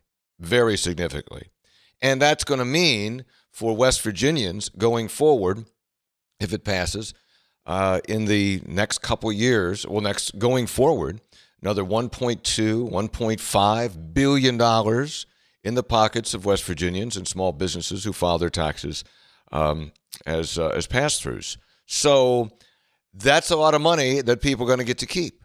Now, at issue is, what about the stuff he just mentioned? Or whoever sent the text. What about the other stuff? What about roads and bridges? What about PEIA? What about teacher salaries? What about education? What about the $100 million that the House wants to spend on hiring aides and paraprofessionals to help teachers? So all these things are converging right now in this whole tax debate. Text topic: California has some of the strictest gun laws in the United States, and we've seen 18 people murdered in the last 48 hours. And tell me how California gun laws work. Hoppy, I carried all through nursing school. Don't ask, don't tell. Yeah, I suspect, it's reasonable to believe in a state like West Virginia, where gun ownership is very, very high, it's reasonable to believe that many individuals are going on college campuses for classes as staff, as professors, as graduate students, whatever, and they are concealed carry right now, which would be prohibited. But they're doing it, anyway. What's that number? And there's no idea. There's no way to know. But it is logical to think that is happening now, just as the texter said. We'll take a break and be back. Talkline continues on Metro News. Metro News is the voice of West Virginia. It's 11:30. Let's get a news update. Check in with the Metro News Radio Network. Find out what's happening statewide this hour, all across the great state of West Virginia. West Virginia Metro News. I'm Chris Lawrence. There's an appetite for cutting taxes at the State House this year, but nobody seems to be able to find common ground on how to do it. House has already passed Governor Jim Justice's proposal to cut the state income tax by 50% over 3 years. The governor lauded that as the best approach during a town hall meeting on Monday and suggested the opportunity not be squandered. We want to stay real positive. Let's just do one thing, please, to God above. Let's quit absolutely just, throwing mud at each other for the sake of throwing mud at each other. It's high time. This is our moment in West Virginia, and we don't need to screw it up. However, the plan has been declared by Senate leaders dead on arrival in their chamber. Senate President Craig Blair said the plan is not fiscally sound, but that the Senate is working on an alternative that would do the same thing and be affordable. The reason you haven't heard the Senate plan is because we're bringing in tax experts. We're bringing in people and asking the questions. For God's sake, Russ Sobel is going to be here next Monday. Blair says the communication between the administration and Senate leaders on the budget and tax cut plan has been minimal. Senate floor session gaveling to order this hour, and the controversial campus carry legislation up for passage. Senate Bill 10, known as the Campus Self-Defense Act, would allow for those with a concealed carry permit to pack guns on college and university campus buildings in West Virginia, with a few rare exceptions. That's drawn the fire of many college and university administrators. You're listening to Metro News, the voice of West Virginia. Did you know Greer Lime Company's products are used in a variety of environmental applications that impact your everyday life? For example, Greer's Quick Lime and Hydrated products are fundamental to the key processes in drinking water and wastewater treatment, and their high-calcium limestone, Quick Lime, and Hydrate products are used in the removal of acidic pollutants from power plant flue gases. Greer's products are also used in coal mines to treat acid mine drainage and as alkaline amendment. Learn more online at GreerLime.com. Attention high school basketball fans. If you want to see where your team ranks every week, check out the Thornhill Auto Group Power Index at WVMetroNews.com. Each week, Metro News will update the Power Index for all 4 classes. To find out where your favorite team ranks, simply go to WVMetroNews.com. Click on the High School Sports tab and then the Power Index. The Metro News Power Index is presented by Thornhill Auto Group. The road to total savings starts with Thornhill. Visit them on the Thornhill Motor Mile. An historic flight aboard a C-130 out of McLaughlin Air Guard Base in Charleston back on Friday. The 130th Airlift Wing of the West Virginia Air Guard had a crew at the controls that was the first all-female flight crew in the history of the West Virginia Air National Guard. They were engaged in taking the C-130 J-Class Super Hercules to the sky for an aeromedical evacuation drill. Lieutenant Colonel Kristen Hochul and Major Kelly Ferris piloted the route from Charleston to Key West, Florida, and back. From the Metro News Anchor Desk, I'm Chris Lawrence.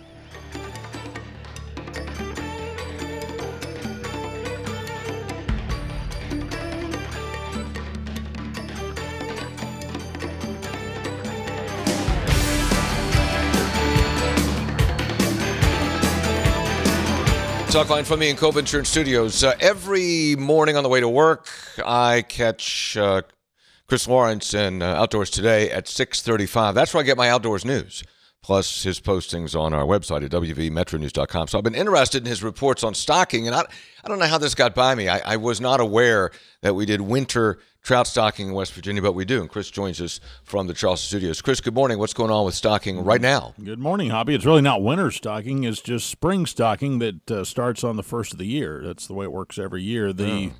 Yeah, I guess you could technically call it winter stocking. Well, it is winter. They have a couple. They try to do a couple of them in all the waters that are identified for the biannual water. And what that means is they'll get a stocking in January and then one in either February or March. And a lot of times that what they're able to do in these very early stockings in the winter months is they can, instead of the people having to go to the trout can go to the people. What do you mean?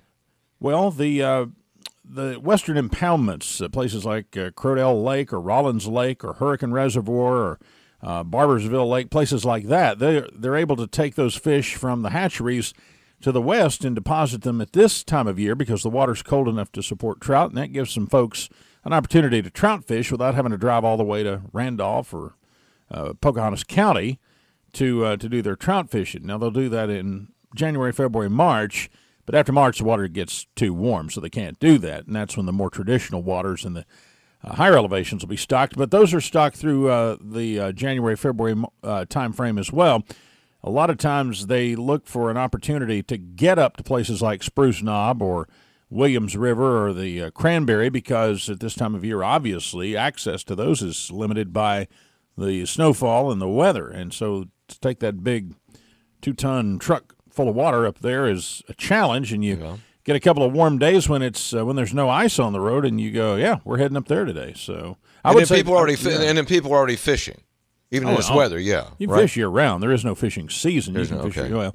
But what happens is that typically you do not get a lot of pressure in those places because it is rather uncomfortable. But they will bite, and they're slow, but they will bite. And if you are willing to brave it, you might find yourself some success. And plus, if you put those fish in there now in some of those higher elevations, they're still going to be there because the water quality is cold enough that they'll last all the way through up into the spring and in some cases all year long up there. Really? And they've been in there for 2 or 3 months before the weather breaks. Well, those basically have acclimated to the wild, and they're in some cases just wild trout at that point. So do they?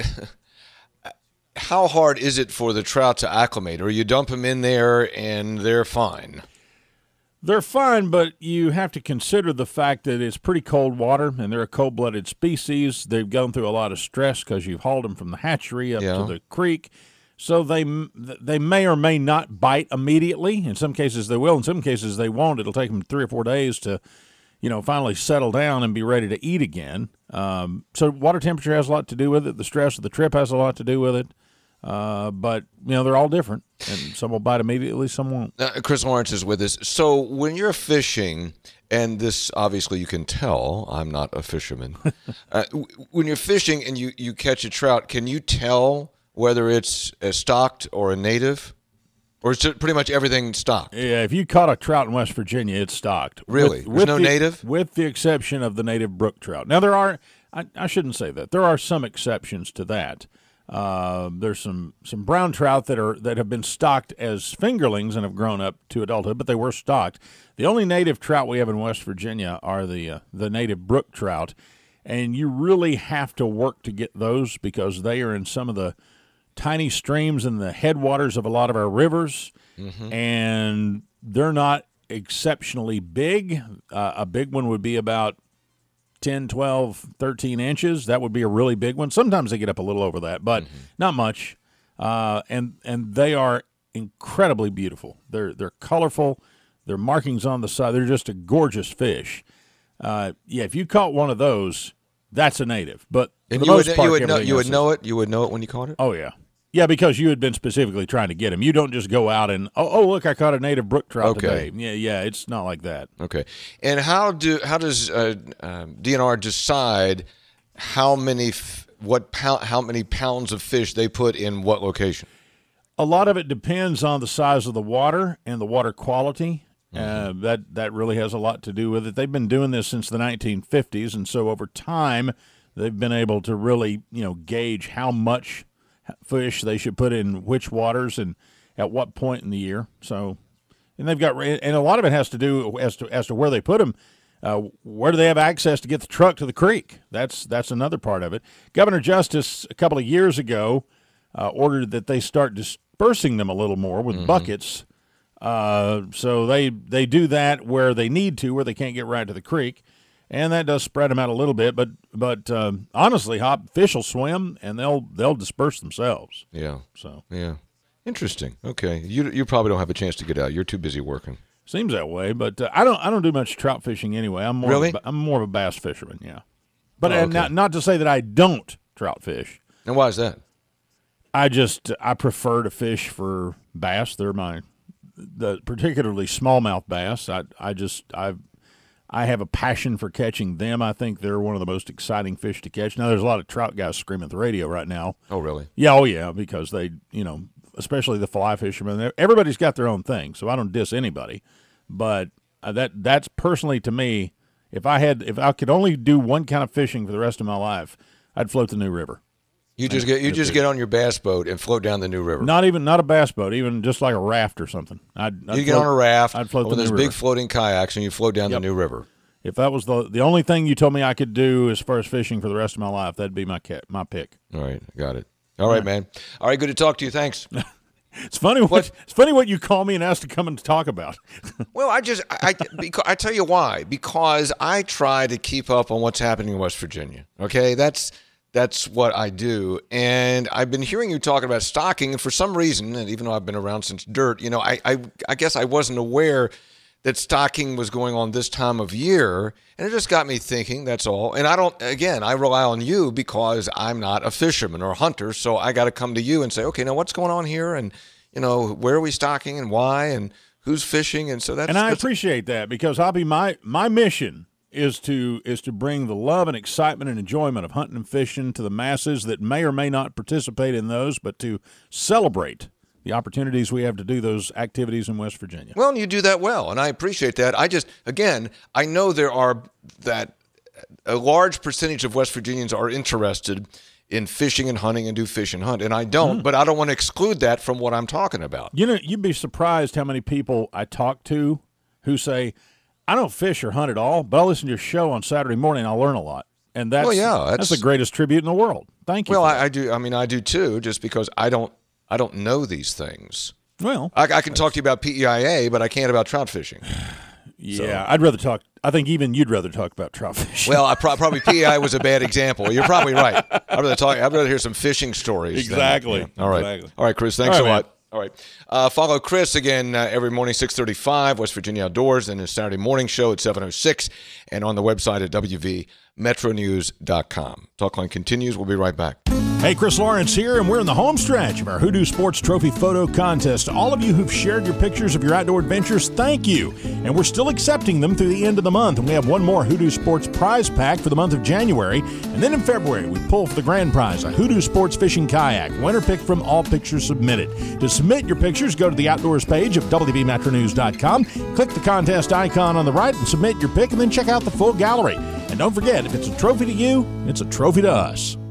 People come here in search of answers. They come here for healing and to regain their quality of life. Here, we have healthcare professionals that provide extraordinary care and amazing results. Here is in West Virginia, where our hospitals are making discoveries, providing relief, and restoring your health. I am Dina Zirkle, a West Virginia nurse, and I invite you to learn more about your community hospitals. West Virginia Hospitals, defining resilience up to the challenge. A message from the West Virginia Hospital Association, online at wvha.org.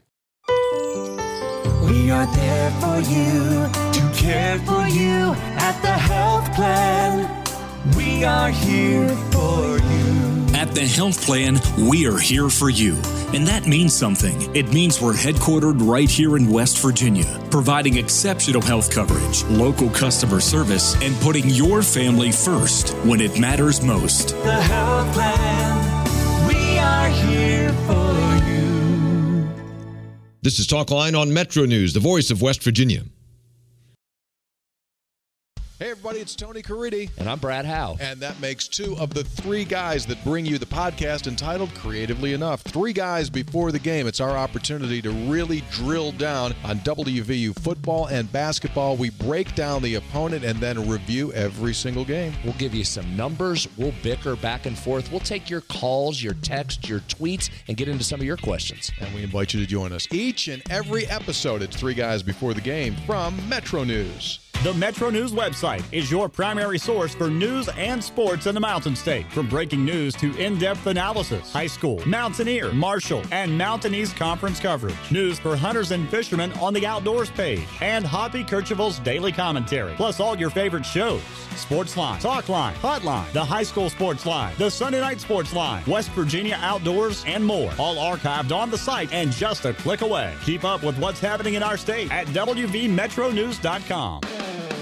Hi, this is Travis Jones. Join me and Coach Greg Hunter every Sunday night from 6:06 until 8 o'clock on the Metro News Radio Network for the CityNet Sunday Night Statewide Sports Line. We'll wrap up the week in sports in the Mountain State, talk about the Mountaineers, high school, and the Mountain East Conference. Plus, you can join the conversation on our toll-free line or on our text line at 304-TALK-304. Join us every Sunday night from 6:06 until 8 p.m. on Metro News. It's the CityNet Sunday Night Statewide Sports Line. Hey there, Dave Weekley here. Metro News Hotline presents what's trending in sports, music, movies, tech, television, and more from a Mountain State point of view. Renowned local and national guests pepper the daily lineup with authoritative insights and commentary on a wide variety of topics from West Virginia high school sports to the financial markets. Join the fun. Every day, Coop and I dip into irreverent discussions with calls, texts, tweets, the question of the day, and the always popular in or out. Metro News Hotline, weekdays from 3 to 6 on Metro News, the voice of West Virginia.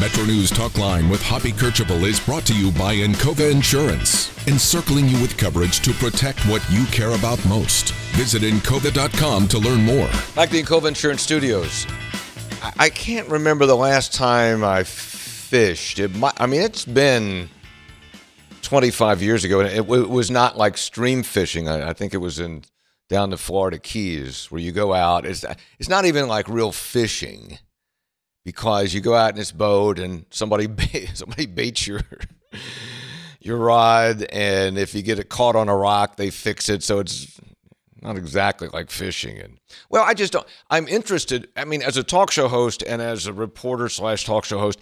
I know that fishing and hunting are obviously huge deals in West Virginia. So I like to keep up with it. I'm just not interested enough. I'm interested in it, but I'm not interested enough to do it myself. And I know that some of you are like, oh, you love to go out and, get to the streams out in the middle of nowhere and sit there and fish and, it's quiet. I don't have that kind of attention. I mean, my attention span is too short. I got to be when my wife and I go to the beach, or when I've been to the beach, I can't remember the last time I did that, frankly. But so day one is like, oh, this is great.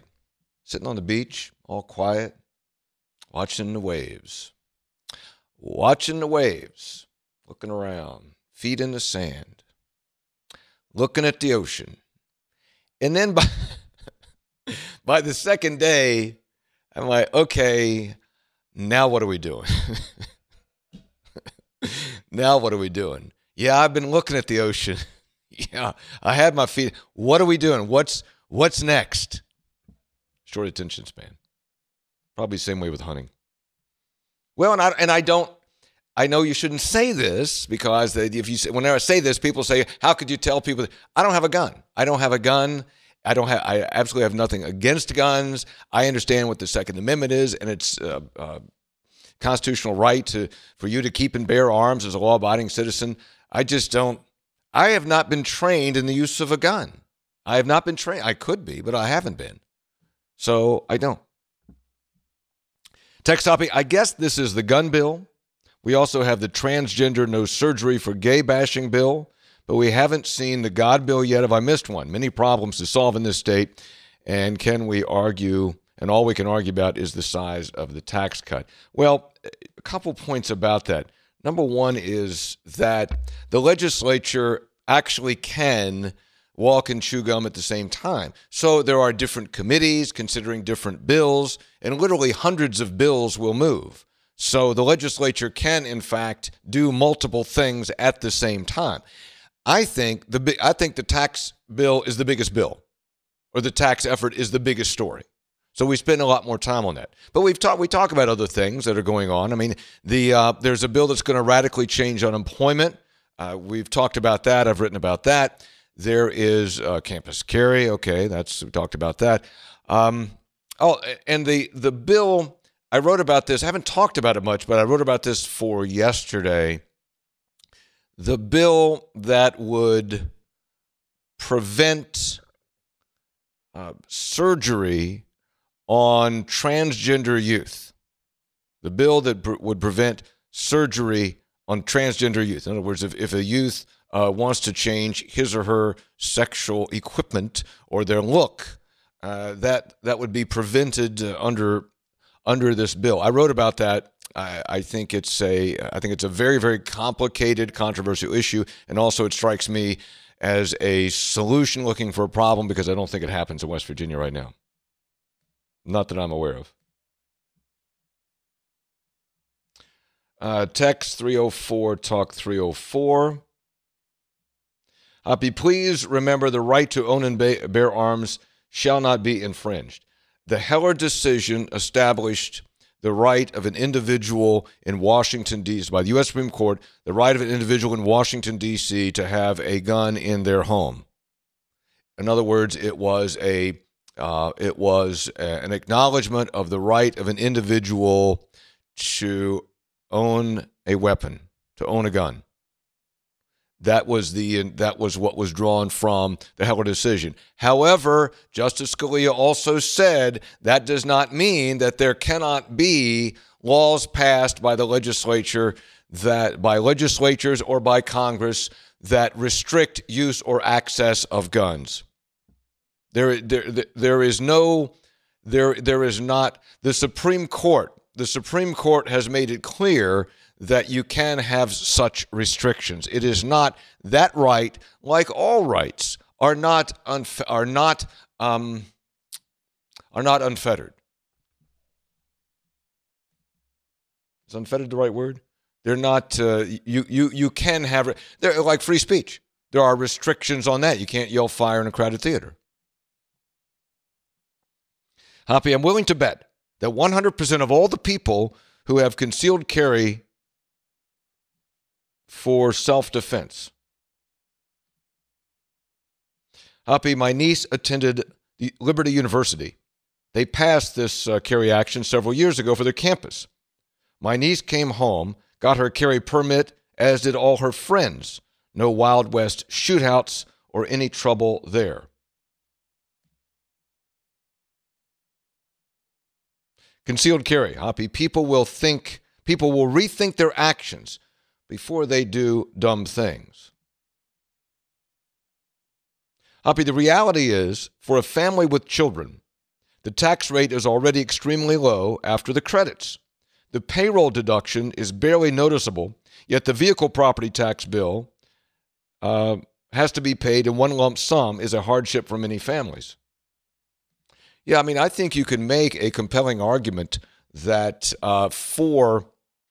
in arguing for tax relief, you can make a compelling argument for the rebate on the vehicle tax, because that's something that you may not pay any income tax or very little because of what your income level is, but you may have a vehicle and therefore you are taxed on that vehicle.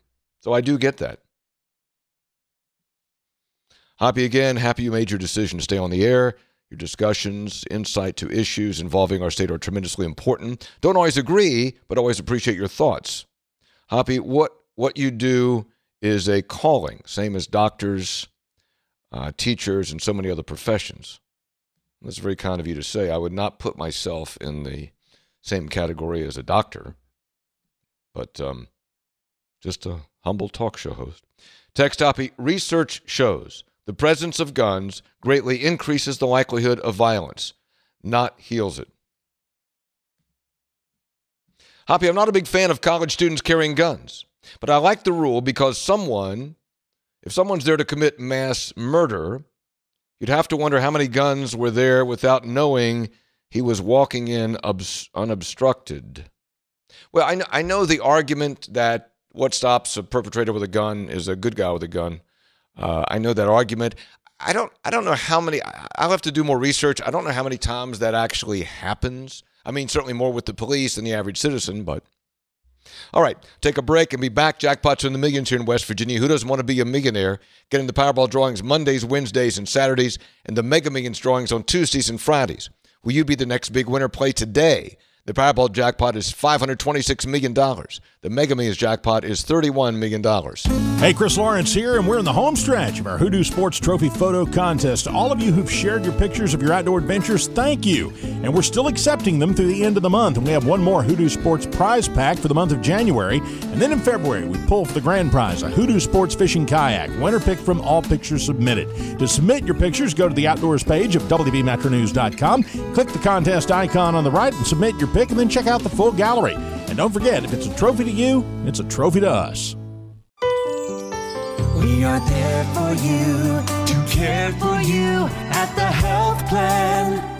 We are here for you. At the Health Plan, we are here for you, and we have been one of the most trusted carriers for over 40 years. Headquartered right here in West Virginia, providing exceptional health coverage and local customer service. The Health Plan, we are here for you. You're listening to Talkline on Metro News, the voice of West Virginia.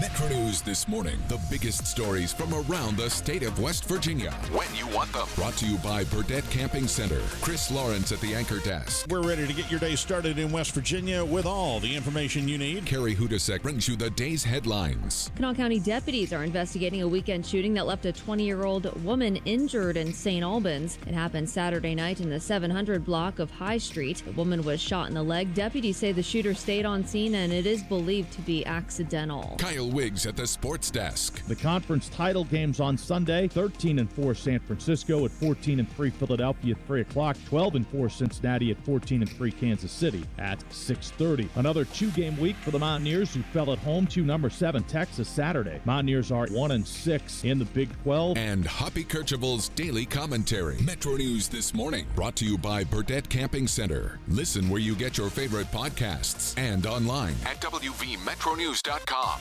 Weekdays at 3 on Hotline, we talk about what you're talking about in sports, popular culture, tech, and more. We pepper our daily lineup with renowned local and national guests with authoritative perspectives on a wide variety of topics, from high school sports to Hollywood and the financial markets. Every day, Coop and I have irreverent discussions with you using texts and tweets, plus our exclusive content like the question of the day, In or Out in Beer Friday. Metro News Hotline, weekdays on Metro News, the voice of West Virginia. This Saturday and every Saturday throughout the high school basketball season, Metro News brings you the High School Basketball Roundup, a weekly update of high school teams across the Mountain State, featuring scores, rankings, and in-depth features by Kyle Wiggs, Joe Mercado, and Taylor Kennedy. Join host Fred Persinger for the latest high school basketball news this Saturday morning on the High School Basketball Roundup from the voice of high school sports in West Virginia, the Metro News Radio Network.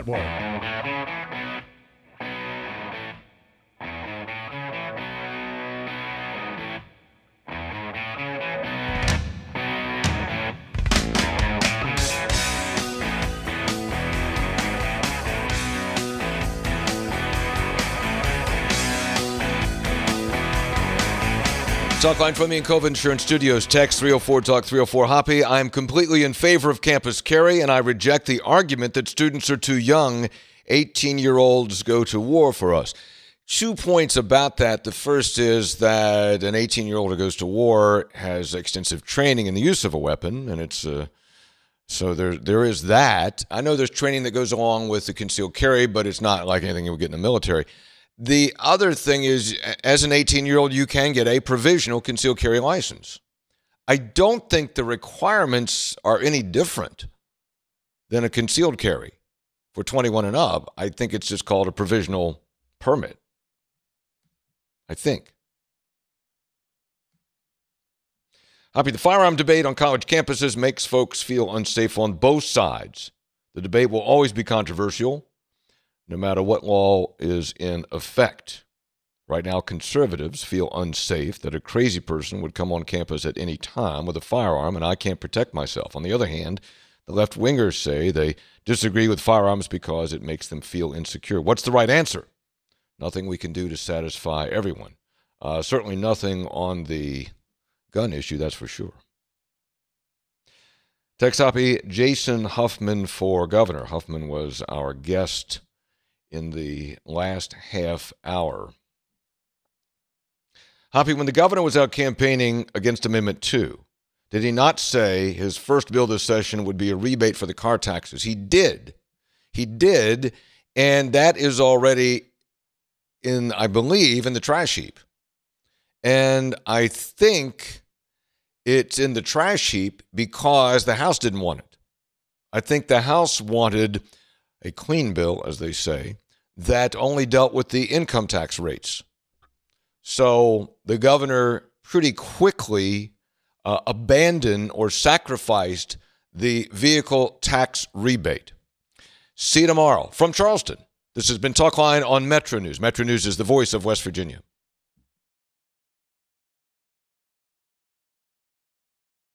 Judy was boring. Hello. Then Judy discovered ChumbaCasino.com. It's my little escape. Now Judy's the life of the party. Oh, baby, mama's bringing home the bacon. Whoa, take it easy, Judy. The Chumba life is for everybody. So go to ChumbaCasino.com and play over 100 casino-style games. Join today and play for free for your chance to redeem some serious prizes. ChumbaCasino.com. No purchase necessary. Void where prohibited by law. 18+ terms and conditions apply. See website for details.